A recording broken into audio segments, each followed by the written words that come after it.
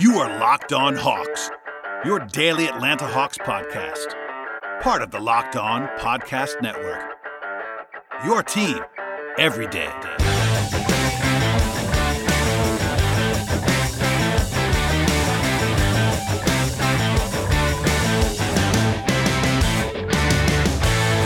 Hello, friends. Welcome to episode 732 of the Locked On Hawks podcast. I'm your host, Brad Rowland. It is Saturday evening into Sunday morning now as I am recording this here in Atlanta, and the Hawks lose their third straight game this evening up in Memphis by a final score of 118-101. Not a great performance, I would say, for Atlanta. If you want to be as positive as humanly possible, you would point out that the Hawks did win the last three quarters of this game. If not, you would point out that the Hawks got drubbed in the first quarter and basically didn't show up to start this game, and we'll talk more about that, of course, later on. I will say this is one of those losses that is entirely explainable and at the same time also frustrating to watch, which is why I kind of identify with, I think fans were probably a little bit more upset than they probably should have been, but at the same time I totally understand, because if you watch this game from the outset, it felt fairly hopeless early on, and the Hawks did battle from there. Lloyd Pierce seemed to be pretty pleased with their effort level in this game, but still just the execution, or lack thereof, I should say, in the first quarter kind of doomed them, and they were kind of fighting this uphill battle for the rest of the way. So we'll dive in as we always do on the podcast, but that's sort of the overview on this night. The Hawks just didn't have it going early on, never really did, frankly, on the way to the final result. At any rate, it's worth pointing out here that both teams were on back-to-back. Trae Young did play and return in this game. He has been, of course, sick for quite some time now, apparently. He was on the injury report for last Monday's game against Memphis, but other than that, it's been 4 or 5 games in a row now that he's been at least listed with flu-like symptoms. Trae did not play on Friday. He did come back and play in this game. He was not quite his normal self. Lloyd Pierce seemed to acknowledge that as well. I think just from the opening tip, it didn't feel like Trae had his normal juice level, which is perfectly explainable. When you're sick, you're not going to be quite the same guy, and he just was not great in this game. He was far from alone, by the way, in that, but he did play, and of course that helps the Hawks. Cam Reddish was probable originally, ended up playing in this game, but actually only played for the first half. We'll talk about that more a little bit later on, but he was forced to exit with some cramping issues, and the Hawks were 6.5 point underdogs or so, somewhere in that range, depending on where you looked before the game started, but obviously they were not able to cover that spread. And by the way, Atlanta is now 2 of 10. They're 2 and 10 on back-to-backs this season, so pretty rough there. And also, of course, this was the failed revenge spot from the Memphis drubbing on Monday night, but the Hawks are now a dismal 6-27 on the road this season. That is the worst record of any road team in the NBA. And young teams are bad on the road, which is not entirely surprising, but when you're worse than teams like the Warriors and the Cavs and the Knicks, etc., on the road, that's pretty ugly in a lot of ways. All right, we'll dive into the game here as we always do. In the early going, of course, the first quarter was the brutal one for Atlanta overall. It was actually starting out pretty well. The Hawks scored 5 points pretty quickly in this spot. They ran what seemed to be a pretty nice design play for Kevin Huerter for a 3 on the first trip that he actually ended up burying, and the Hawks led 5-2. But from that point forward, it was all Memphis, a 14-0 run by the Grizzlies to take the lead that they would never relinquish from that point in time. Jonas Valanciunas, who was absolutely dominant in this game, had 8 of the first 10 points for Memphis. In fact, he finished the game with 27 and 17 in only 32 minutes. And in the first half, Valanciunas had 21 and 10 and 15 minutes of play. So he was just absolutely lighting the Hawks up. And honestly, the argument to start Dwayne Dedmon in this game, which the Hawks ended up doing, was to slow down Valanciunas, because I've argued in the past, and by the past I mean the last couple of weeks, that I would probably just roll with the young guys and start Collins at the 5 and Hunter at the 4 and Reddish at the 3 every night, unless you played an opponent that just was set up to bludgeon you on the interior. I'm not sure Valanciunas rises to that level, but at the same time, there was somewhat of an argument because he is very good offensively and very physical and very big. So that would be the reason why you would start Dedmon in this game. But even when Dedmon was playing, he kind of had any sort of a free reign around the rim, especially in the first half. And then when Dedmon left the game, it was even worse. But alas, it was just they could not stop Valanciunas in the early going. That was at least part of it. But honestly, the bigger issue was the offense for Atlanta. The Hawks had 4 turnovers and 4 missed jumpers in that 14-0 run. Did not score for about 3.5 minutes. Trae was struggling early on, had 3 turnovers and a bad miss on his first 3-point attempt, his first stint. He actually came out of the game a lot earlier than he normally would in the first quarter, which I'm sure had to do with his energy level or lack thereof.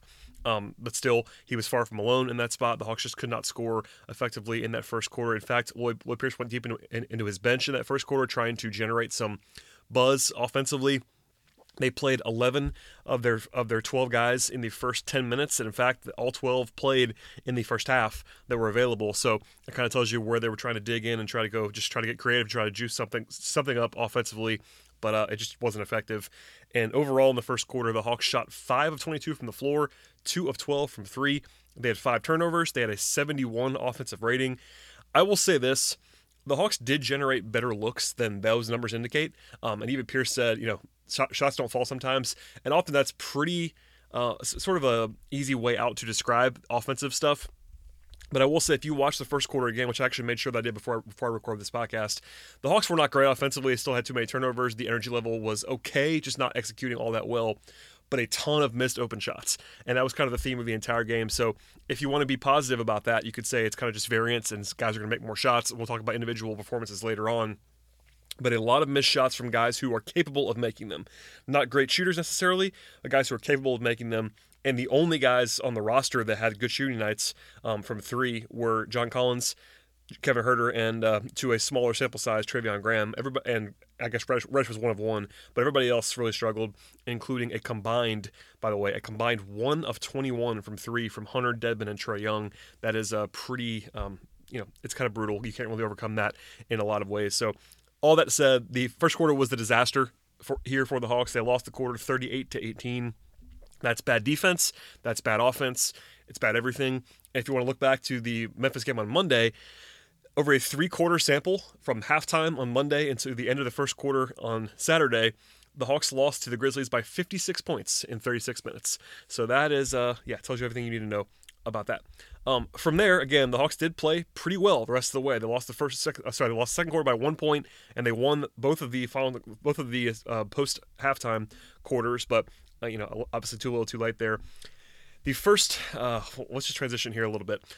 Memphis in the second quarter led by as many as 23 points in the early going. The Hawks opened 2 of 15 from 3 before Huerter finally made one to cut the margin a little bit, and then Young drew a 3-shot foul down to a 49-34 margin. So that was actually a 10-2 run by the Hawks in the early portion of the second quarter to sort of inject some life. And down 15, you're in not a great spot, I would say, for sure, but at the same time, you were probably in a puncher's chance mode at that point. But immediately, and I'm not kidding, following that 10-2 run, Memphis scored 11 straight points to go by 26. So, and that, by the way, another statistical marker there, the Hawks were 10 of 42 from the floor at that point in time and 3 of 20 from 3. So it was beyond just the first quarter. They were down 26 midway through the second, and that was the low water mark, to be fair, but the numbers were just so bad at that point in time. That's also around the time when Cam Reddish left the game. He was limping a bit the first time he came out of the game, and Pierce acknowledged that afterwards. He pulled himself out the first time, and then he went back in after he got stretched out, but was forced to leave with what the Hawks called, and I'm quoting now, lower limb cramping. So, it's kind of vague, but obviously a leg issue of some sort. Pierce did downplay it a little bit after the game was over, and rightly so. Apparently he's just fine. It's just one of those things where he just couldn't get loose or whatever it was in this spot. So nothing long term, and that appears to be just fine with Cam, but something to keep an eye on as the Hawks return to action on Monday. And of course, they could have used him in the second half because Reddish, if nothing else, is their best defensive player on the wing and also someone who can create some shots. So he played okay before he left the game, but there you go on that. Eventually, the Hawks settled down by 21 at the halftime break. Valanciunas, as I noted before, was dominant in the first half. The Hawks just shot the ball absolutely brutally before halftime. They had an 87 offensive rating. The one bright spot offensively was John Collins, who had 13 points on 10 shooting possessions before halftime, but defensively it was not very good. Offensively it was not very good. And down 21, you're in a tough spot there, even especially on the road, down 21 against a team that's probably as good or better than you are at this point in time. So there you go. After a quick break, we'll come back and talk about the second half, and we'll dive into the individual stuff. So hold on tight. We'll be right back with more on this game. All right, and we're back with the third quarter and beyond.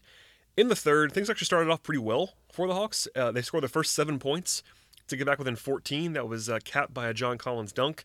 And then they had a three-pointer in the air from Trae Young to get it down to 11. It did not fall, and then Memphis pushed the lead back out to as many as 24 in the third quarter. Now, to their credit again, the Hawks did close the third with a 13-4 run, capped by a 3 by Trae Young on the final trip of the quarter. And at that point in time, they're back within 15. They had a little bit of momentum, but there was that one point that I wanted to make sure I noted in that third quarter where it felt like the Hawks could keep coming shots just didn't fall for a few minutes there. And then Memphis managed to stabilize, and that ended up being a pretty big swing in the game, honestly, because the offense just never really recovered for the Hawks overall. And by the way, sort of a small thing in a game that became a pretty lopsided one, but a good substitution by Lloyd Pierce late in the third quarter to get Trae Young, who had been sitting out for a while, back in the game on that final trip. You put Trae Young, sort of an auto move in some ways, but not every coach would do that. You put Trae in there, he knocks down the three, and then you sort of juice yourself up as the fourth quarter arrives. It didn't necessarily matter, obviously, in this game, but that was actually a small thing that I wanted to point out that worked, that I had written down.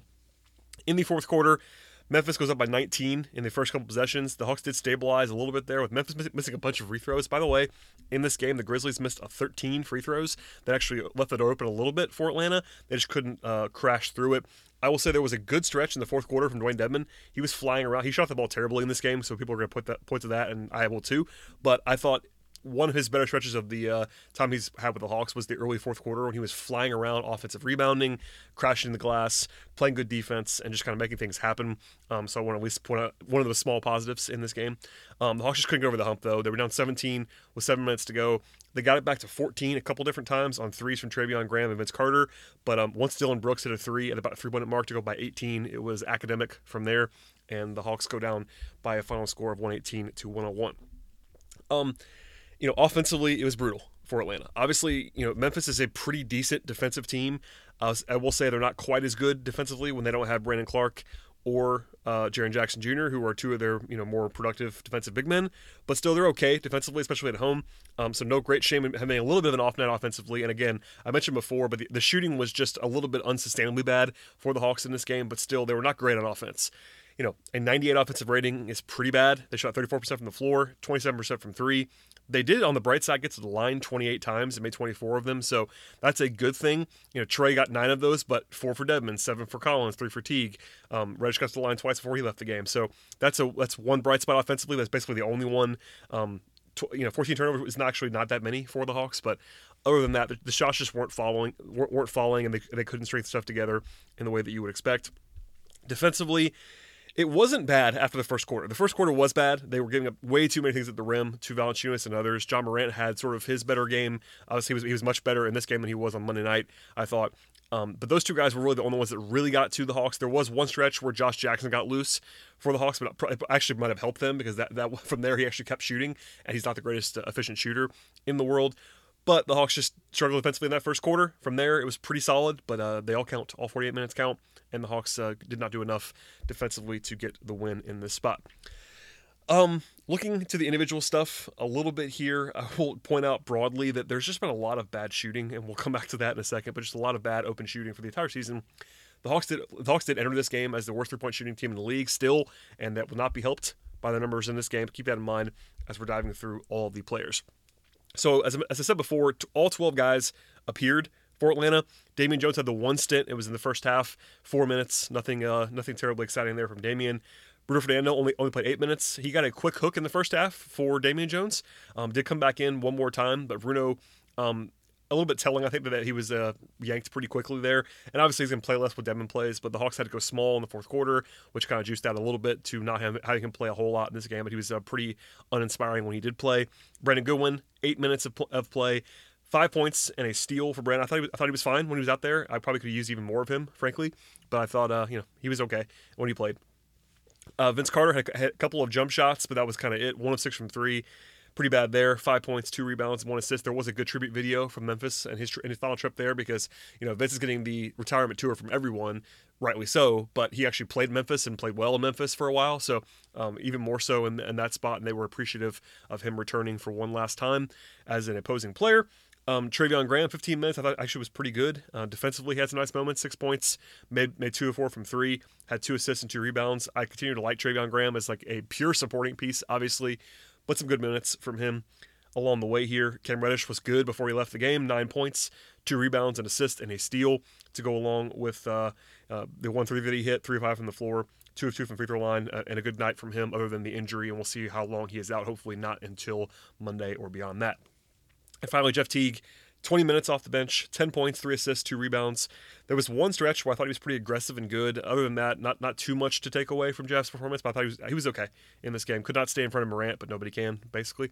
So there you go. To the starters, and the shooting numbers are horrific other than John Collins. Everyone was bad, shooting-wise, from the floor anyway.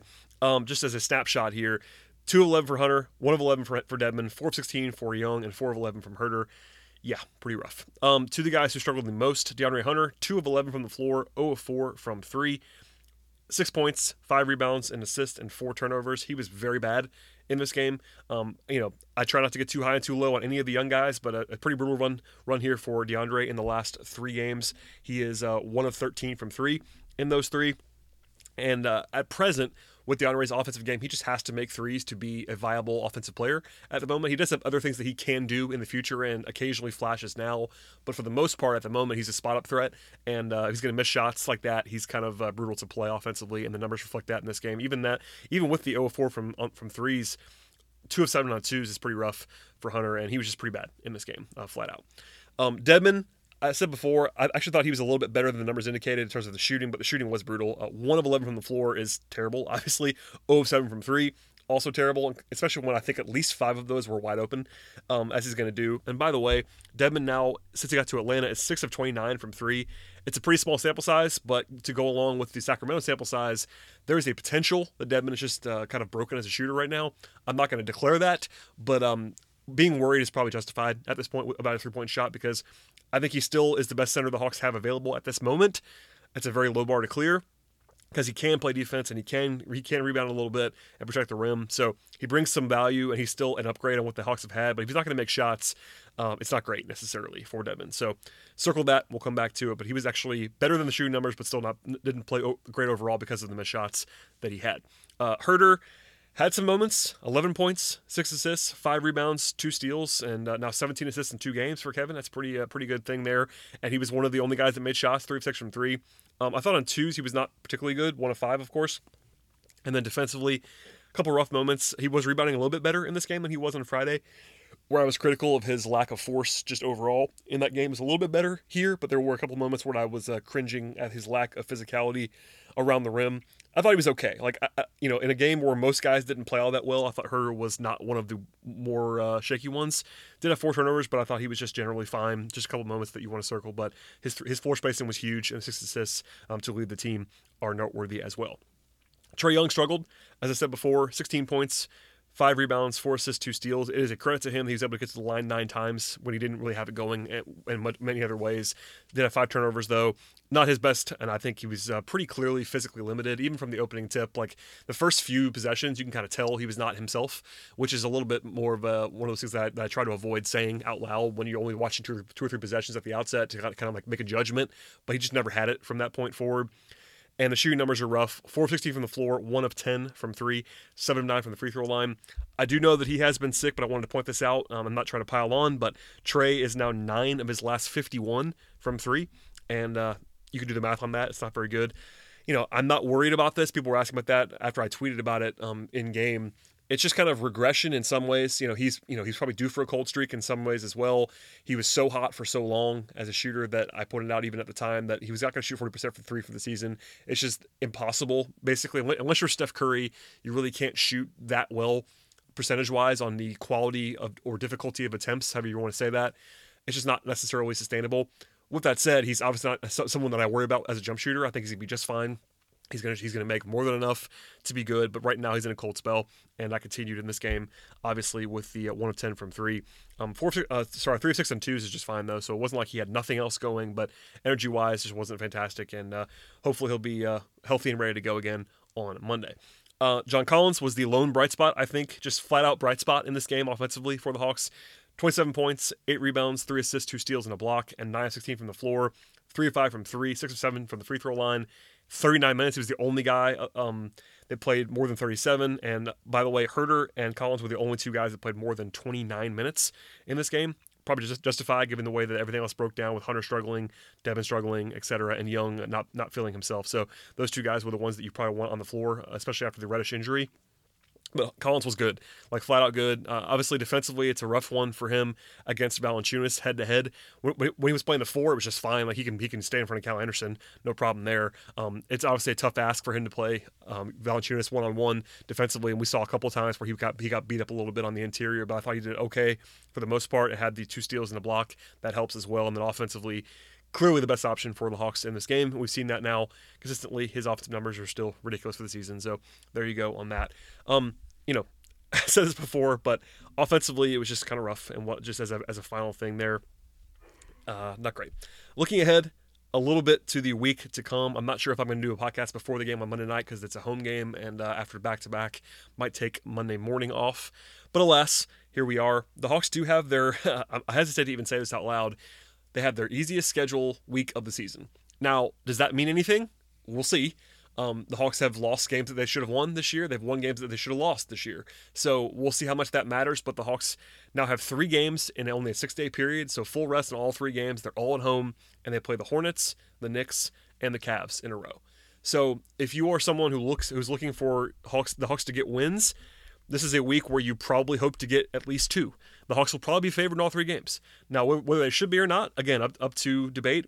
And if the Hawks are at full strength, if Trae Young is feeling himself, and if the Hawks have everybody around except for Capella, they should be favored in all three games. I think they're probably better, or at least as good as all 3 of these teams that they're playing against. And then they have home floor and full rest. So we'll see how they play.